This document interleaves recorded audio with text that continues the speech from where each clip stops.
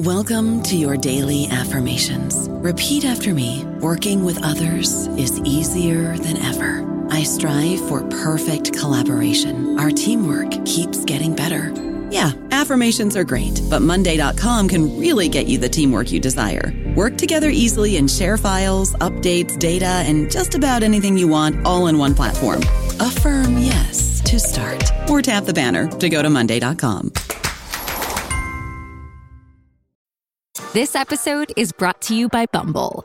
So, you want to find someone you're compatible with, specifically someone who's ready for a serious connection, totally open to having kids in the future, is a tall, rock-climbing Libra, and loves rom-coms with vegan pizzas on Tuesdays just as much as you do. Bumble knows that you know exactly what's right for you. So whatever it is you're looking for, Bumble's features can help you find it.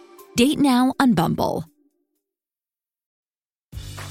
Grey's Anatomy, the most iconic binge-worthy drama, is back, along with answers to the biggest cliffhangers. Will Teddy survive? Will Joe and Link finally find happiness together? Meredith returns along with fan faves like Arizona. You can now stream every episode of Grey's ever on Hulu, and new episodes next day. Watch the season premiere of Grey's Anatomy tonight at 9/8 Central on ABC and stream on Hulu.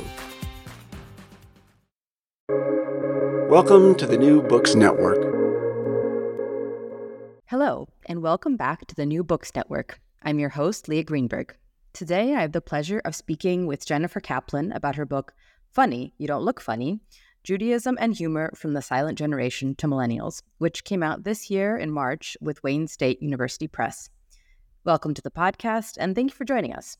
Hi, thank you. So Jennifer Caplan is the Jewish Foundation of Cincinnati Chair in Judaic Studies at the University of Cincinnati. She received a dual BA in Theater Studies and Religious Studies from Wellesley College before receiving a Master's of Theological Studies from Harvard Divinity School and a PhD in Religious Studies from Syracuse University. She works primarily on American religion and popular culture with a focus on American Judaism. She's currently working on a new book project entitled Unmasked: Jewish Identity in Comic Books, as well as co-editing a forthcoming volume on global Jewish humor.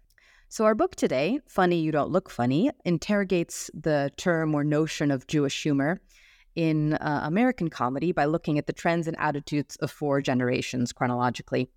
But before we explore the book and your research in it further, I'd first like to ask you just a little bit about yourself, if you could tell us what brought you to the field of religious studies generally, to Jewish studies more specifically, and also to humor and popular culture as well.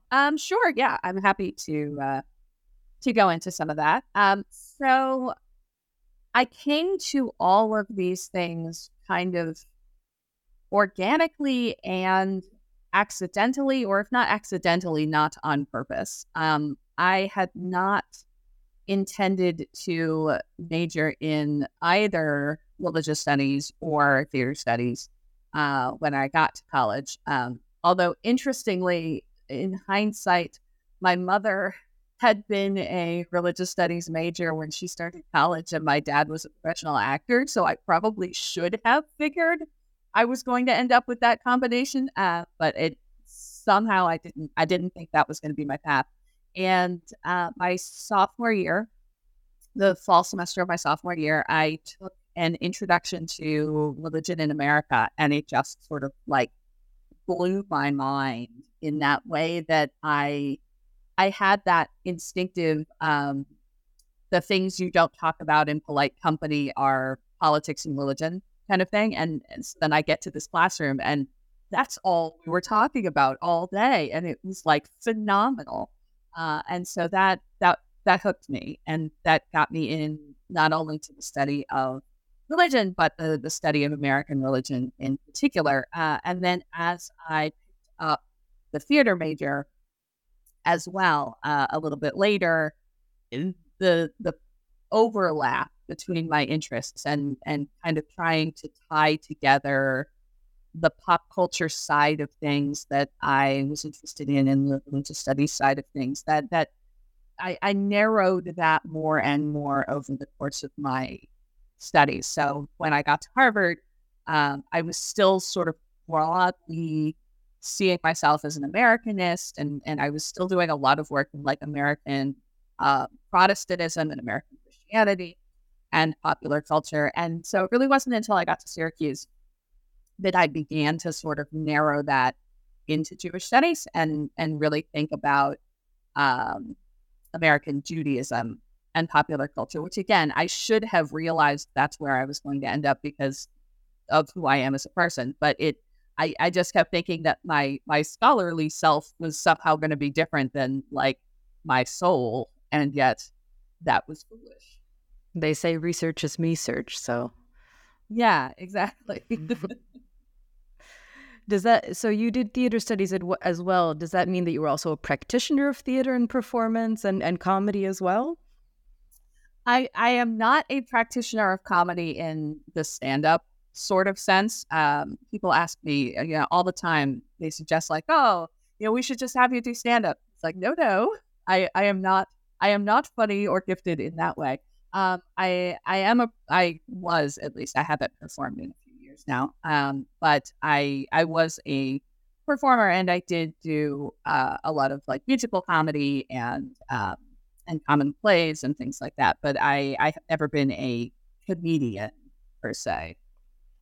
So when it comes to then your research on humor specifically, I was wondering what the spark was for this particular book, and maybe more specifically, what you in your book project wanted to respond to in terms of defining what Jewish humor even is. It's sort of this term that a lot of us know, and I think we can identify it when we see it, but it's hard to describe.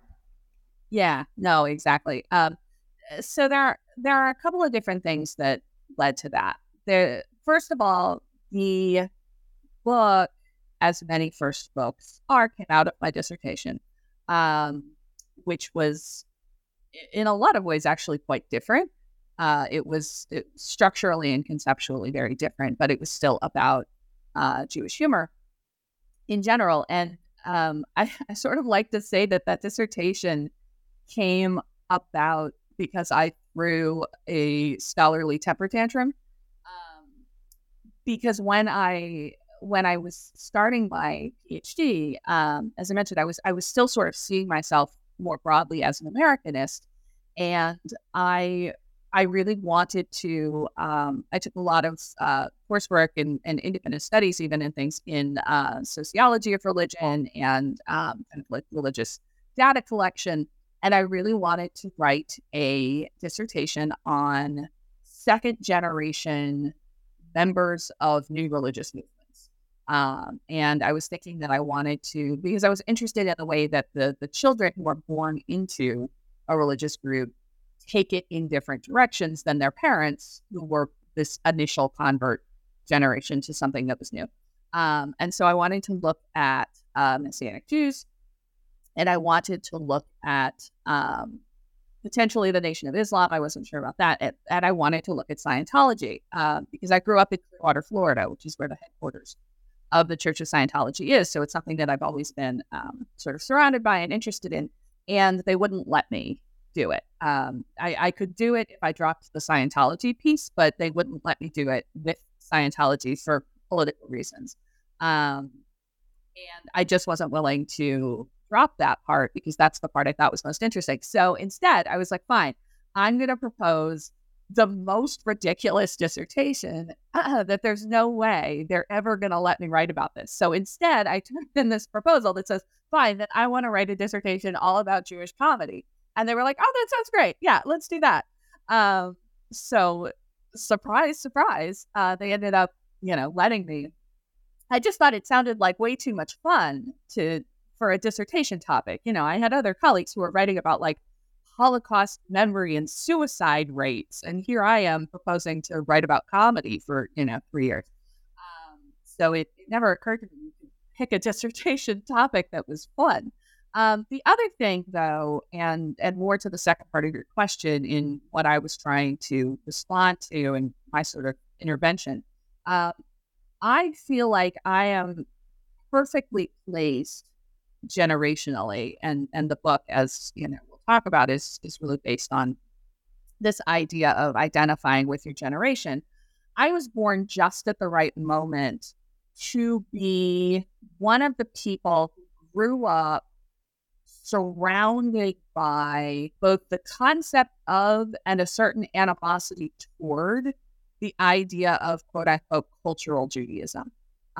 So in the 80s, when all of the demographic research started showing that the Jewish intermarriage rate had spiked, and we had those first panicked results that said that Jewish intermarriage was over 50%, which we now know those surveys were a little flawed, and the rate was probably never quite that high, but it did jump all of a sudden into the 40s, whereas it had previously been quite low. And everybody started to panic and try to figure out why intermarriage was so high and what did that mean? And, did that mean that American Jews were going to disappear within 2 generations?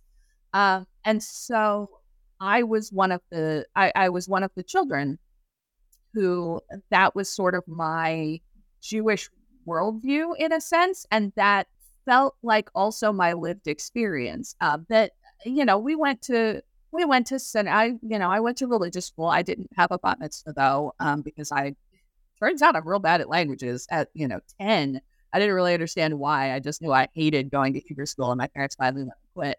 I was confirmed though, because that was in English. That was fine.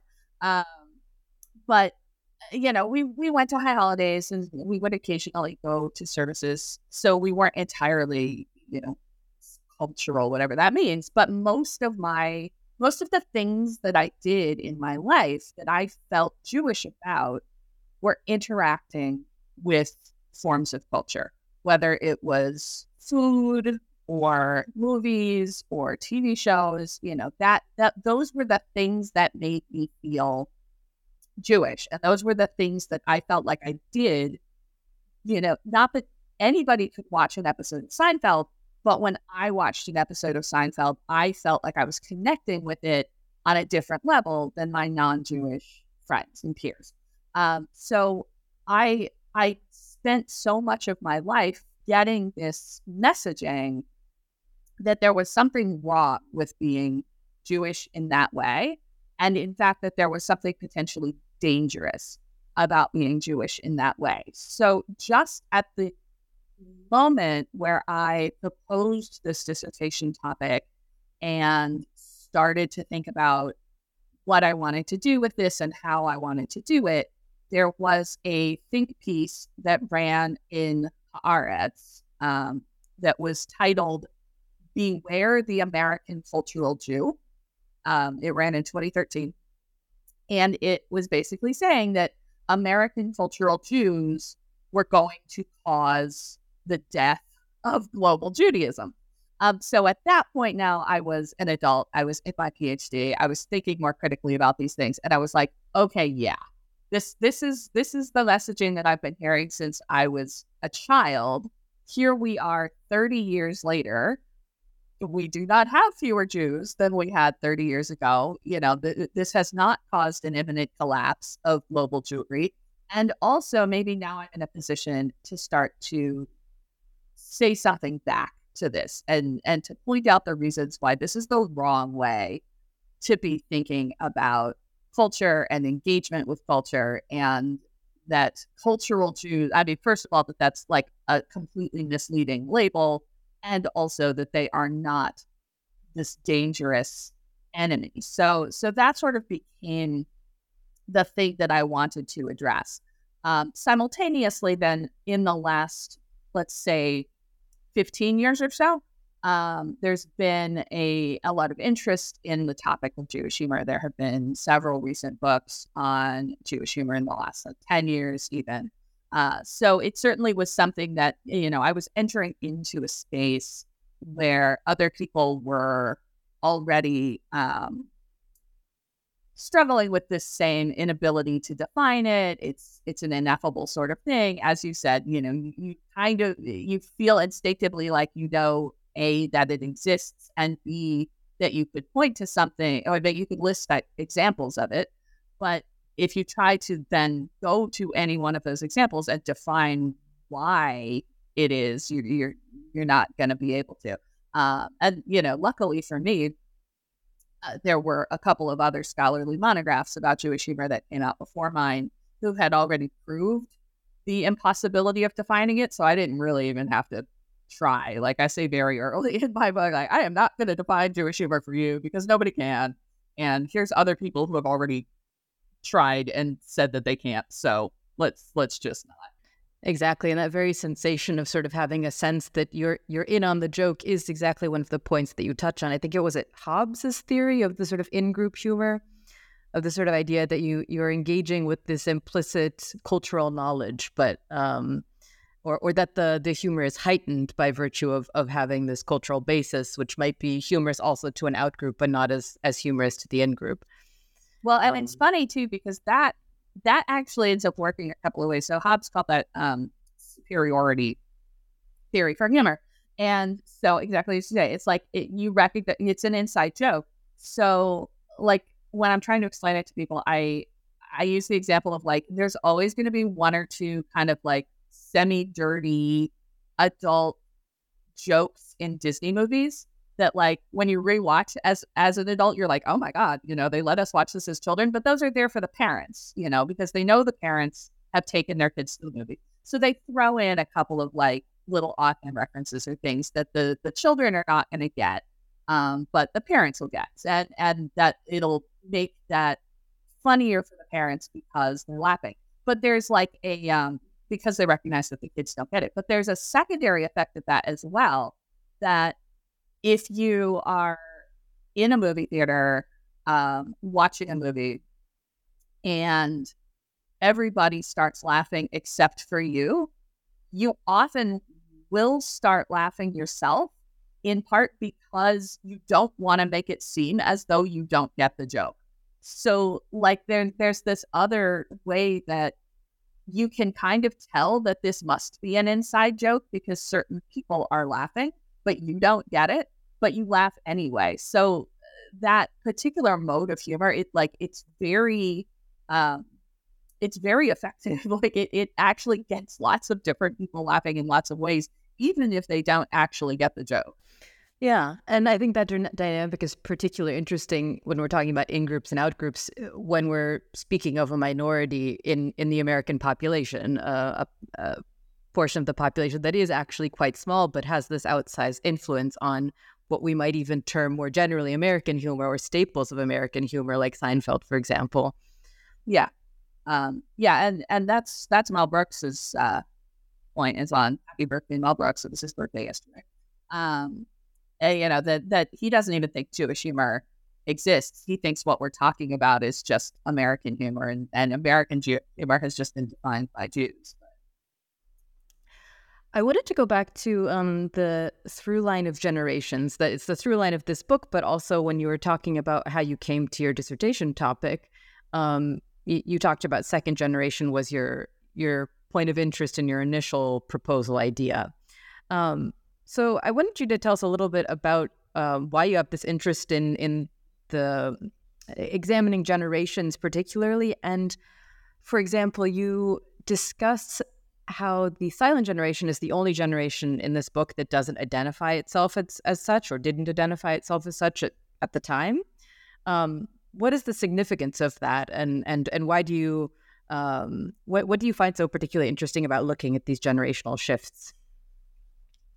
Yeah. So, as I mentioned, the dissertation was not structured around these generations. It wasn't built this way. The dissertation was structured around the three-legged stool idea of Torah, God, and Israel. And the generational bit was sort of there, but in a different way. And one of the things that I noticed is that I was struggling with nomenclature, because when I was talking about people in the book, and the millennials were not there in the dissertation. When I was talking about people in the dissertation, I could refer to somebody as a member of Gen X, and I could refer to somebody as a baby boomer, and then I was referring to the older people, so like Philip Roth and Joseph Heller, Malamud. I was referring to them as the second generation, because that in American Jewish studies, that's how we talk about that generation of people. It just, whether or not they themselves are specifically second generation Americans, we describe those folks as the second generation, based on the timing of that big wave of Eastern European Jewish immigration that happened between the late 1880s and the early 1920s. So these people who were born in the 1920s and 1930s, we call them the second generation.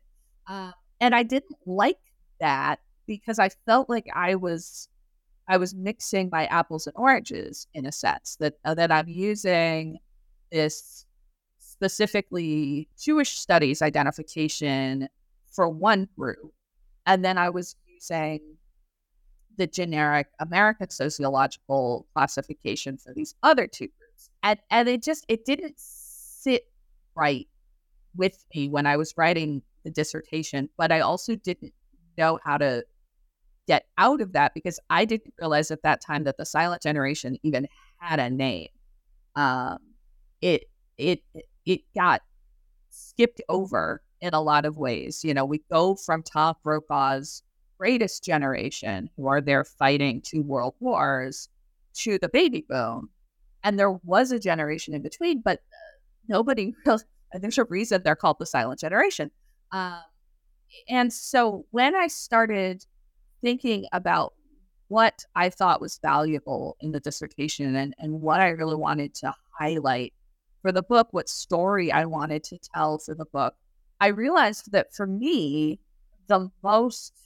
one of the most interesting stories, at least, was that move from American Jews self-identifying and being identified externally with their Jewish generational cohort and being described with their distance from immigration to the United States, to Jews both self-identifying and being identified from the outside with their American generational cohort. That this was really part of a story of how American Jews changed their priorities and changed the way that they thought about their relationship. It's almost the move from people describing themselves as Jewish Americans to describing themselves as American Jews. Like, which adjective are you putting first? And second generation describes Jewish Americans, whereas I think baby boom, Gen X, millennial, that describes American Jews. So that's why the generations that became the kind of spine of the book, so to speak, because I ended up feeling like that was actually the most interesting and compelling finding to come out, or one of the most interesting findings to come out of this, was that there was this actual real shift from members of the silent generation who, as I say, and you said, would never have told you they were members of the silent generation, because I don't think the label had even been invented at that point, to baby boomers who may think of themselves, especially if they're second generation Americans, they may still think of themselves that way. If they're third generation, it's a little less likely, but also recognize that they are members of the baby boom. By the time we get to Gen X, these folks they're just going to tell you, if you say, what generation are you? They're going to say Gen X. They're not going to say, I'm a fourth generation American. If you ask them specifically that question, they may be able to count backwards and say, I guess I'm a fourth generation American. But I don't think that's anybody's first impulse when you ask, what generation are you? They'll say, I'm Gen X. So that's what started to really resonate for me as I was reworking the information and the data and thinking about how to present it for the book. Okay. And when we look at the silent generation, they sort of come out as this liminal generation. So I was wondering if you could take a moment to talk about how this manifests in the silent generation's Jewish humor in terms of Philip Roth and Woody Allen. What is this sort of tension between experience and immersion in a Jewish culture and an anxiety toward it and a rejection of Jewish ritual? Yeah, it's interesting. I think liminal is a good descriptor for them, because the hallmarks of the silent generation, culturally, in broader cultural sense, is that for the most part they didn't fight in either world war. Some of the very oldest members of the silent generation were 18 to 20 by the time World War II got going. So some of them did fight in World War II.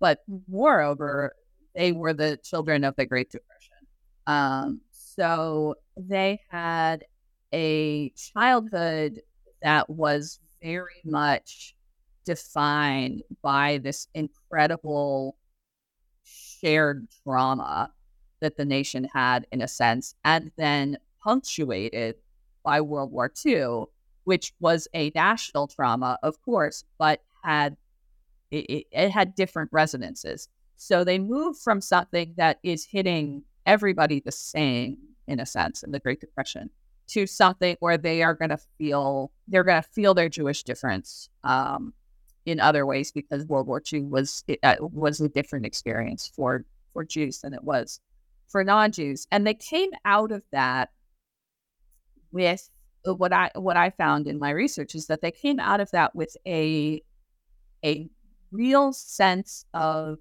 the power and the importance of Jewish collective identity, and a real distrust of institutions. And the thing that I like to remind people is that, we think about the counterculture of the 1960s, and we identify that with the baby boomers. But the baby boomers were, at that point, teenagers to, the oldest were maybe 20 something. So they were the consumers of the counterculture. They were not the producers of that counterculture material, of the protest music, of the literature. That's what the silent generation was producing. Philip Roth publishes Goodbye Columbus in 1959, and he was young at that point. So the folks who are like making that counterculture stuff that the baby boomers were then consuming, they were silent generation. So all of that anti-establishment,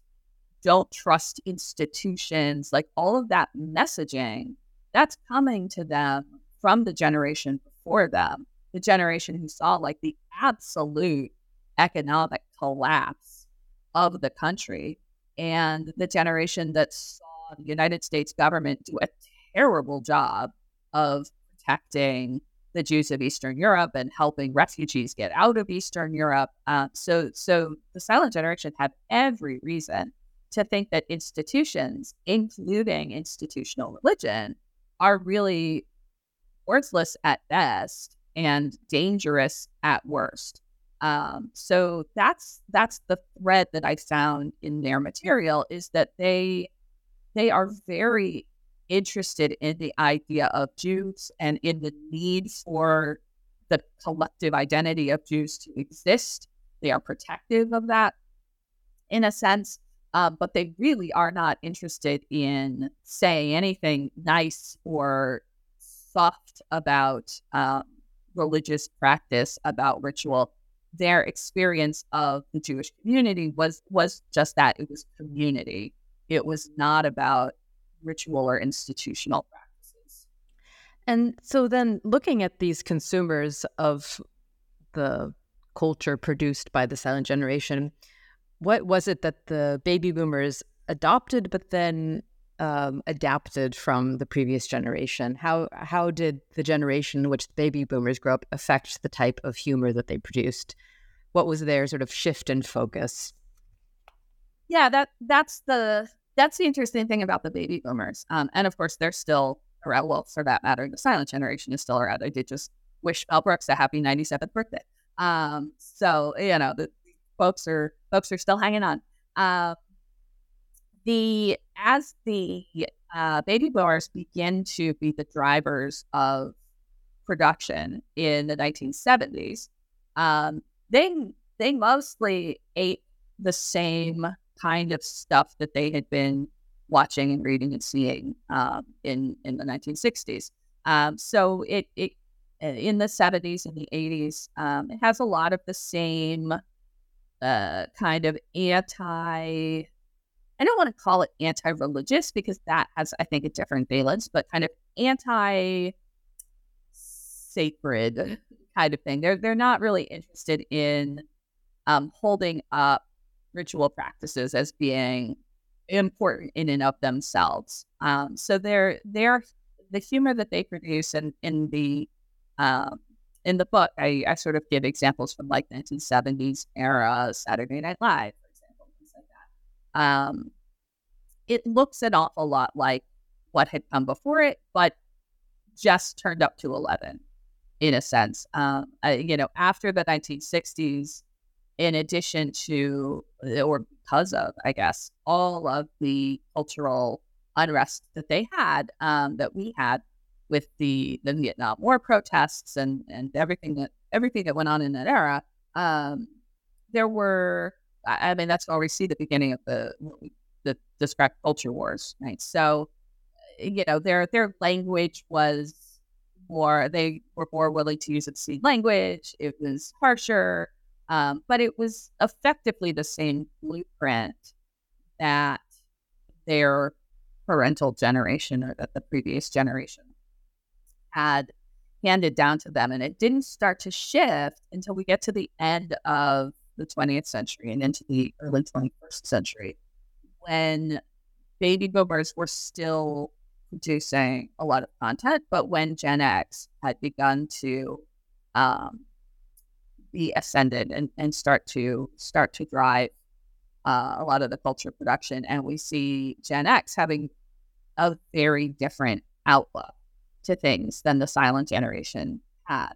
And so at that point, the baby boomers start to shift and look, instead of looking like the generation before them, they start to look like the generation after them, which really just means, I don't mean that to say that like the baby boomers have no identity of their own necessarily. It's really more that they're just very savvy. And this is part of why so many of these baby boom comedians have had careers that have gone on for, 40, 50 plus years, because they're able to adapt and change what they're doing. And they don't just keep putting out the same kind of comedy, even after the culture has changed and wants different kinds of comedy. So I don't mean to say it's a bad thing that they resembled the generation before them and then they started to resemble the generation after them. It just means that they're smart. I don't know about you, but I'm very busy and I don't have a lot of time to cook. That's why I subscribe to Factor. Eating better is easy with Factor's delicious, ready-to-eat meals. Every fresh, never frozen meal is chef-crafted, dietitian approved, and ready to go in just 2 minutes. You'll have over 35 different options to choose from every week, including Calorie Smart, Protein Plus, and Keto. These are 2-minute meals. Factor meals are ready to eat and heat, so there's no prepping, cooking, or cleanup needed.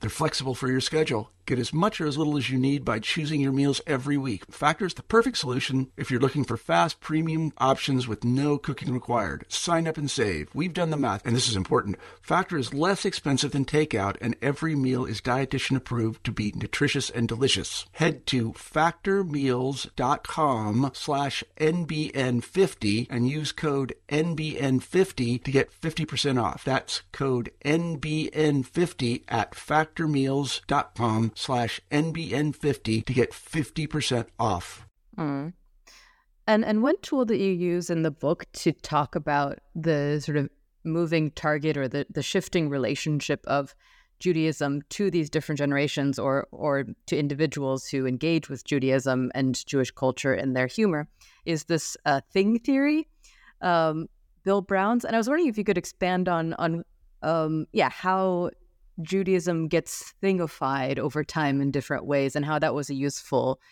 methodological tool for you, or conceptual tool. I love that as a tool. That is something that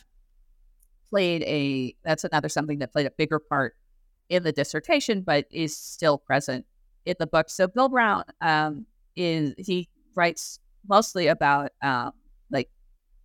literature and writing and culture. But he developed this thing called thing theory. And he has a book called Things in which he expands on it. And it essentially tries to define the difference between an object and a thing, for lack of a better way to describe it, based on whether a particular item is useful or not. And so for my purposes, and, I give an example in the book that, like, let's say you have a car and your car has broken down and the mechanic tells you that the engine is dead and it's just totaled. That car is now a thing to you. It doesn't work. It's broken. It doesn't fulfill its essential function. It is just dead weight sitting in your driveway. But if you give that car to a scrap heap and a visual artist goes and harvests the frame to make it part of Carhenge out in western Nebraska, to that artist, it is very much a viable object. It is not a thing. It is exactly performing the function that they need it and want it to perform. So the same physical thing can be both a vital, useful object and a broken, useless thing to two different people. But also something that takes up space, right? Even when it's just a thing, it's still there. It's still, oh God, it's taking up space in my driveway. What am I going to do with it? It occupies you in a way, nonetheless. Yeah. It's taking up driveway space. It's taking up mental energy. You're trying to figure out how you're going to get to work. I mean, this thing is it is a drain on you in so many ways. And I really saw resonances with the way that Brown lays out this thing theory to the changing relationship that these comedians seem to have to Judaism. So for the silent generation, where institutional Judaism, institutional religion is, as I said, worthless at best, dangerous at worst, that really felt like a thing to me. It is something that is broken. It is not functioning the way it is supposed to. It is a artifact of a bygone era that is now dangerous to the people and is therefore something that really needs to be sent to the scrap heap, and is concerning and is worrisome.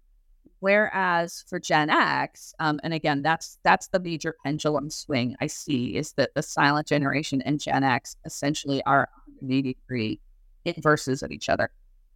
For Gen X, religious Judaism is actually very vital. It has a very vital purpose. Not necessarily the same very vital purpose it would have had for Jews in, say, the 1800s, but it is a living thing. It is an important thing. It matters. It has value. It's something that they want to protect as opposed to being something that they want to set fire to and launch into space like the silent generation wanted to do with religion. So it's this movement of Judaism from being very thingified, as I say in the book, by the silent generation, to being reclaimed and made back into a useful object by Gen X. The problem with this terminology is that if I want to thingify Judaism on one end, the corollary would be to objectify it on the other end, except that objectify has such specific connotations that it was very hard to sort of figure out how I wanted to articulate that dichotomy without using objectification in a way that was going to make people think that I meant that negatively. And so what were some of the examples that you felt were most illustrative of this shift away from the negative thingification of Judaism to this shift in Gen X? One of my favorite examples of it is I've got two in the book that I really like, and they sort of really show it in the same way. It's the movie Kissing Jessica Stein, and then the book This Is Where I Leave You by Jonathan Tropper. So Kissing Jessica Stein, not a cinematic masterpiece, but a sort of fine early queer rom-com when Hollywood is still figuring out how to do a good queer rom-com. And there are lots of things about this movie that are extremely formulaic. If you read the reviews of the film from when it premiered in, I think, 2001, lots of them describe the character of Jessica Stein, Jennifer Westfeldt's character, as being like essentially just a female Woody Allen character, that she's neurotic and she's awkward and she has trouble maintaining interpersonal relationships, and she ends up accidentally starting to date a woman, which, is all fine for a while, but then they break up and she ends up with a man. And it's all sort of very, very paint by numbers. But for all that her character is extremely kind of trope laden, there are these couple of moments in the film that humanize her and that keep her from being absolutely flat and two-dimensional and just a Woody Allen cutout. And both of those moments center around Jewish ritual. So we have this moment of a family Shabbat dinner, and we have this moment at the Jewish wedding of her sibling. And those are the moments that give the characters the space to be real and to be fully formed and anchor them in reality and keep them from being just like horrible humans for 90 minutes, or however long the film is. The religion and the interaction with Judaism and with ritual are the things that ground her. And if that had been a kind of one-off, it would have been interesting, but I maybe wouldn't have felt like I was really seeing something. I was really seeing something there. But Jonathan Tropper's novel, This Is Where I Leave You, does the exact same thing, possibly even better, because the characters in this book are even more terrible people than Jessica Stein is in her movie. The novel, there was a movie version of the novel. I don't talk about the movie version in my book because, among other things, I feel like the movie version sucks a lot of the Judaism out of the story. But I mean, this is a horrible family. Talk about Succession is a family full of dysfunctional people who hate each other. Like, Jonathan Tropper did that first. These people are doing just absolutely god-awful things to each other all the time. But the plot revolves around the fact that the patriarch of the family, the book begins with him having died. And so the kids are coming in. Their mother says that their father's dying wish was that they sit Shiva for him, which makes sense to nobody because their father had apparently not set foot in a synagogue in 60 years. But they're told he wanted them to sit Shiva, so they all show up to sit Shiva. And and it's all a disaster. And it turns out that was a lie anyway. But at the end, or towards the end, they go to synagogue. They go to services to say Kaddish with the community at the end of the Shiva process.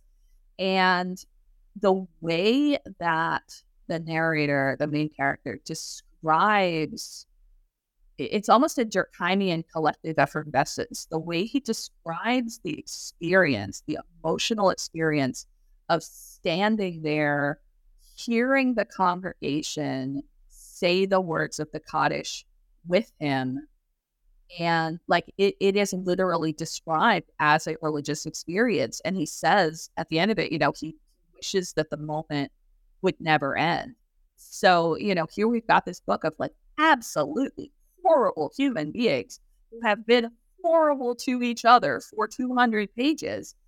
But the thing that keeps us from being able to act, to completely throw them out and just write them off as two-dimensional caricatures are these moments of ritual interaction. And he stands there in synagogue with the community saying Kaddish, and he feels something it seemed like the only authentic thing that he feels in the entire book is this experience. And like, not in a way that he's going to become religious or, go home and start going to synagogue every week. It's not that. It's not a story about becoming religious. It's a story about the value of, or it's a moment.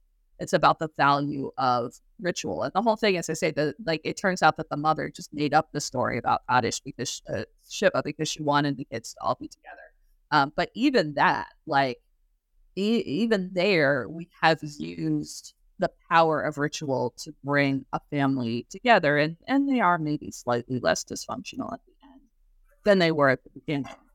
So that's the sort of thing that I saw cropping up throughout these Gen X examples that were so starkly different to the way that ritual worked in earlier material.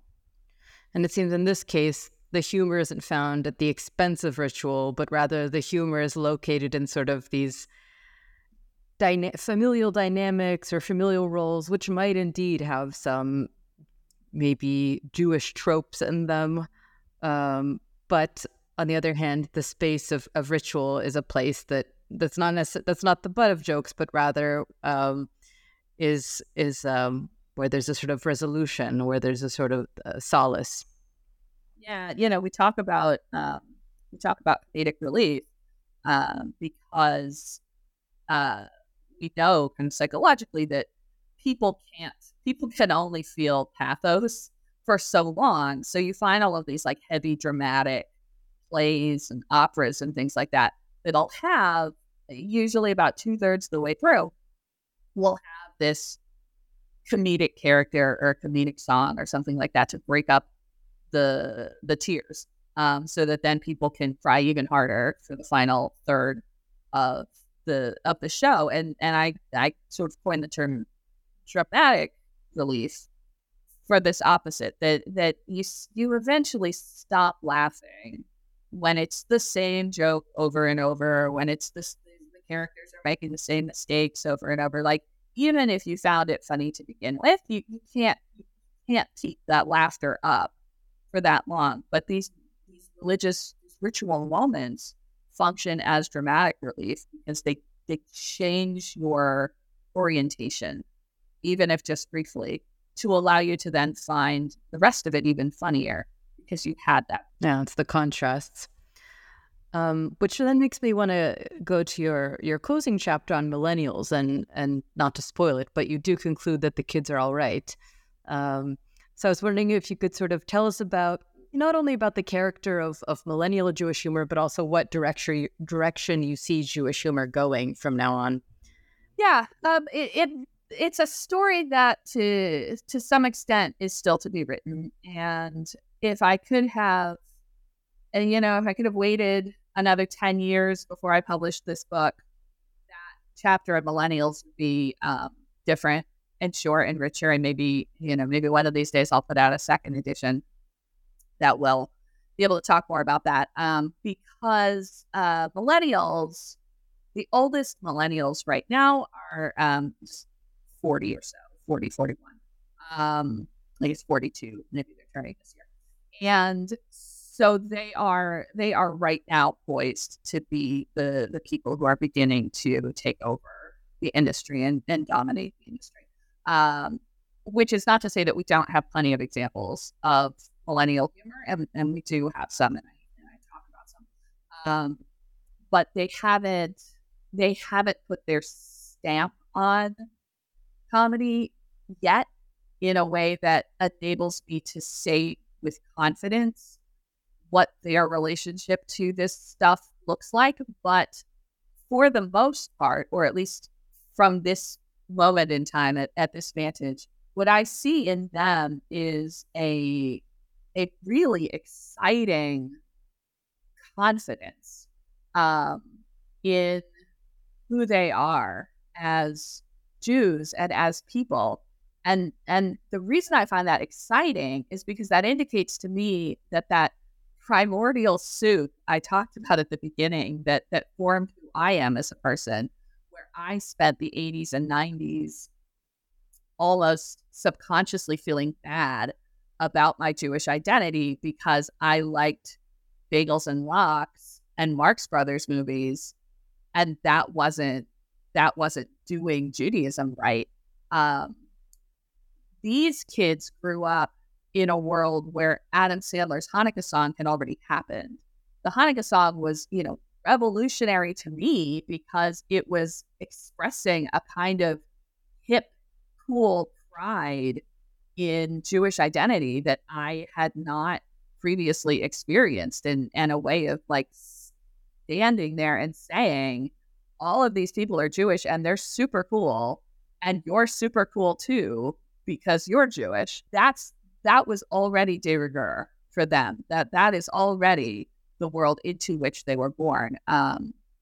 So it's kind of what I see in them is that they're able and willing to go back and forth on both of the poles. So like the Jewish corporate identity thing and the Jewish ritual thing, they can be very sacrilegious about it to, in a manner of speaking, and they can express the value of it, that they don't feel any need to protect anything, because to them Jewish identity is safe and Jewish identity is fine and it's cool, and they're far enough out from the Holocaust at this point that they're not existentially worried about the continued existence of Jews, but neither do they have to kind of feel one way or another about doing Jewish ritual. It's a thing that you might sometimes do and sometimes not do, and that's fine.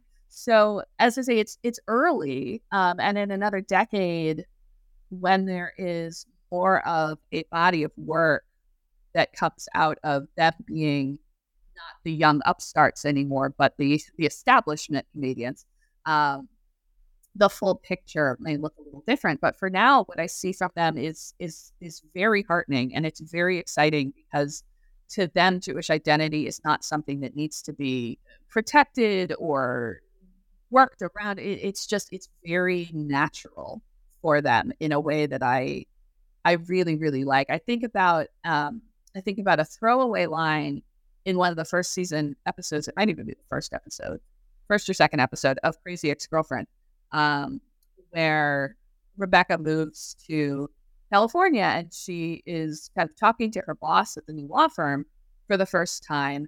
And he starts talking about how excited he is to have a Jew lawyer who is going to be smarter than his wife's Jew lawyer, because he and his wife are going through a divorce. And Rebecca has this sort of like throwaway line that she's like, we're going to circle back to the Jew thing because that's a conversation we have to have. And then, she moves on and talks about the rest of it. And like, I just love both the casualness of that and the fact that she said it at all. If it had been a 1990s sitcom, it would have been a thing where she wouldn't have said anything at all. And then we'd have a scene later where she's talking with her friends and be like, oh my God, let me tell you this thing that my boss said. Yeah. But like, Rebecca is more than happy to say, like, we're going to talk about this because that's not okay. But also she's able to just like roll past it. And that's so emblematic of where I see millennial Jewish identity being. And I love it. And you also get the sense, and this is now circling to how your research relates to your teaching, you get the sense that your students are also actively watching this material, especially that you talk about Broad City and Crazy Ex-Girlfriend. And if they weren't, and you introduced this in your coursework, how do they respond? They respond positively. I try my Jewish humor course is one of the syllabuses that I feel like I tinker with the most, because it is such a dynamically open canon of material. So I do constantly have to be rethinking and re-envisioning, especially the final, like the back half, the final third.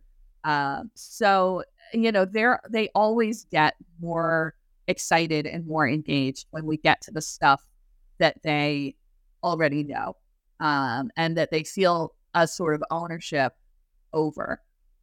So yeah, that is a couple of years ago, at least, that was Broad City, that was Crazy Ex-Girlfriend. Now both of those shows have gone off the air.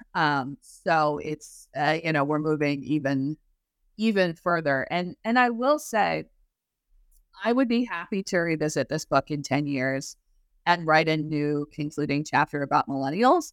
I don't know that I could then add a new final chapter on Gen Z.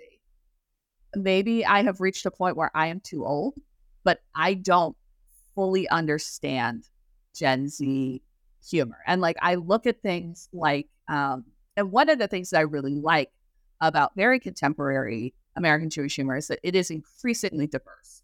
And I think that is fantastic. But like, I watched the Eric Andre show and I don't get it. It's like, I can recognize what he's doing, but I don't necessarily understand why he's doing it or why it's funny.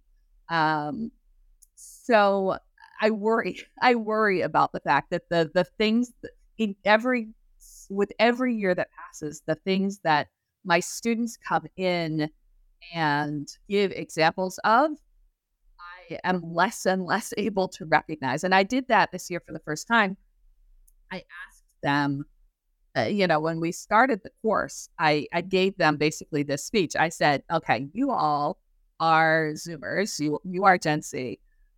I don't think I understand your humor. So your homework for, Monday, or in this case it was Tuesday, over the weekend, find something that to you says this is the humor of your generation and bring it to class. We're going to share them and talk about them. And I thought that this was going to like give me an insight and help me begin to pierce the veil of Gen Z humor. What I got were just a lot of memes that I still don't understand, and that they weren't really able to articulate why it was funny to them. They were just like, oh no, this is hilarious. And I'm like, but why is it hilarious? And they're like, I don't know, it just is. I was like, okay. Well, okay, then I guess that's going to be a longer term project to unpack that all. Exactly. And, they're just going to keep getting younger every year. So it's the rest of my career I can unpack that. Yeah, I get that. Well, I don't want to take up too much of your time, but my final question I'd like to ask is if you could tell us a bit more about what you're currently working on that we mentioned at the top of the show. Yeah, I'm super excited. I am about to start a year-long research fellowship, and I'm going to thank you. It's my very first academic leave, so I'm pretty stoked about it. And I'm going to be researching and beginning writing a new book project that is currently titled Unmasked: Jewish Identity in Comic Books. Although in truth, I'm thinking about changing that to Jewish Identity in DC and Marvel Comics, because it really is focused on those. But it's going to be looking at both the phenomenon of the early, generation, the kind of first generation of these comic book writers who were almost exclusively Jewish, and none of the characters that they wrote were Jewish, although some of them have these kind of coded or hidden Jewish elements, but none of them were explicitly Jewish. We really don't get explicitly Jewish characters until we get into the 1980s, and a new crop of writers has taken over. And then some of those formative characters are eventually kind of retconned to be Jewish in the 90s and 2000s when non-Jewish writers have taken over the writing duties. So it's telling that story, but then I'm also going to be looking at the extended cinematic universes, the TV and movie universes of both the DC comic stuff and the Marvel comic stuff, and looking at the different Jewish characters that they've included, the reception histories of these different Jewish characters, the way audiences want certain characters to be Jewish, even if they're really sort of not. There was so much stuff when WandaVision aired a couple of years ago. There was so much talk about like, oh, Wanda, she's this Jewish character, and she really isn't. But the internet was desperate to find ways, the secret Jewish history of Wanda Maximoff. So the book is going to kind of look at all of those various elements of the way that Jewish identity has come and gone and come back again in these different comic universes. Very cool. Well, I'm looking forward to seeing that. And I want to thank you so much for joining me today and for telling me more about your research. Yeah, thank you. This has been a great conversation. I've really enjoyed it. Thank you so much. Have a great day.